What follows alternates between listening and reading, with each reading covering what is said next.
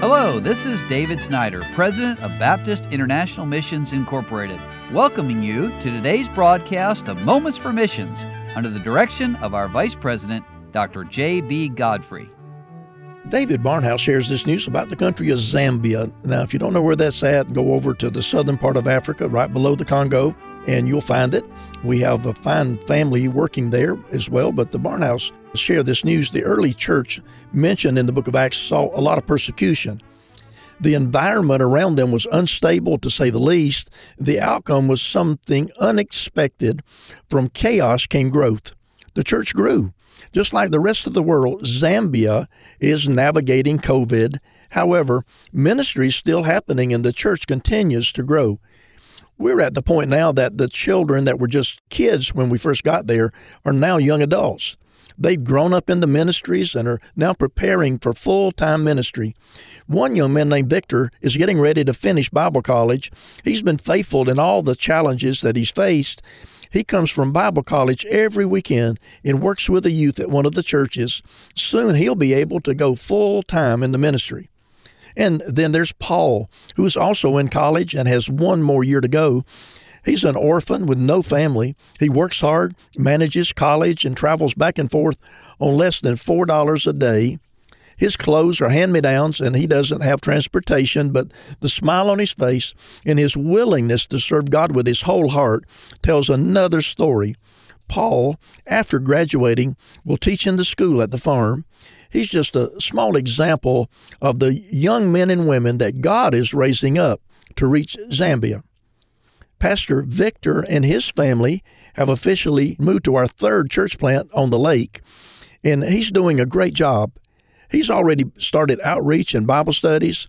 The lake ministry now has 3 strong churches that are ministering to people every day. We're seeing the actual effects of what the light does in a dark place. Frazier, which is another one of their men, told a guy that got saved during one of these remote Bible studies. He was a Muslim, but he came to know the truth of the gospel. And Frazier wanted to let me know the man had one more prayer request. As a Muslim, he has 2 wives, and he was asking wisdom about what to do because he knew that he should only have one. The gospel truly does make a difference. Now, let's go back to the farm. Pastor Akeem just finished a church build in the bush. The new pastor and his family are ready to go. The real work has already started.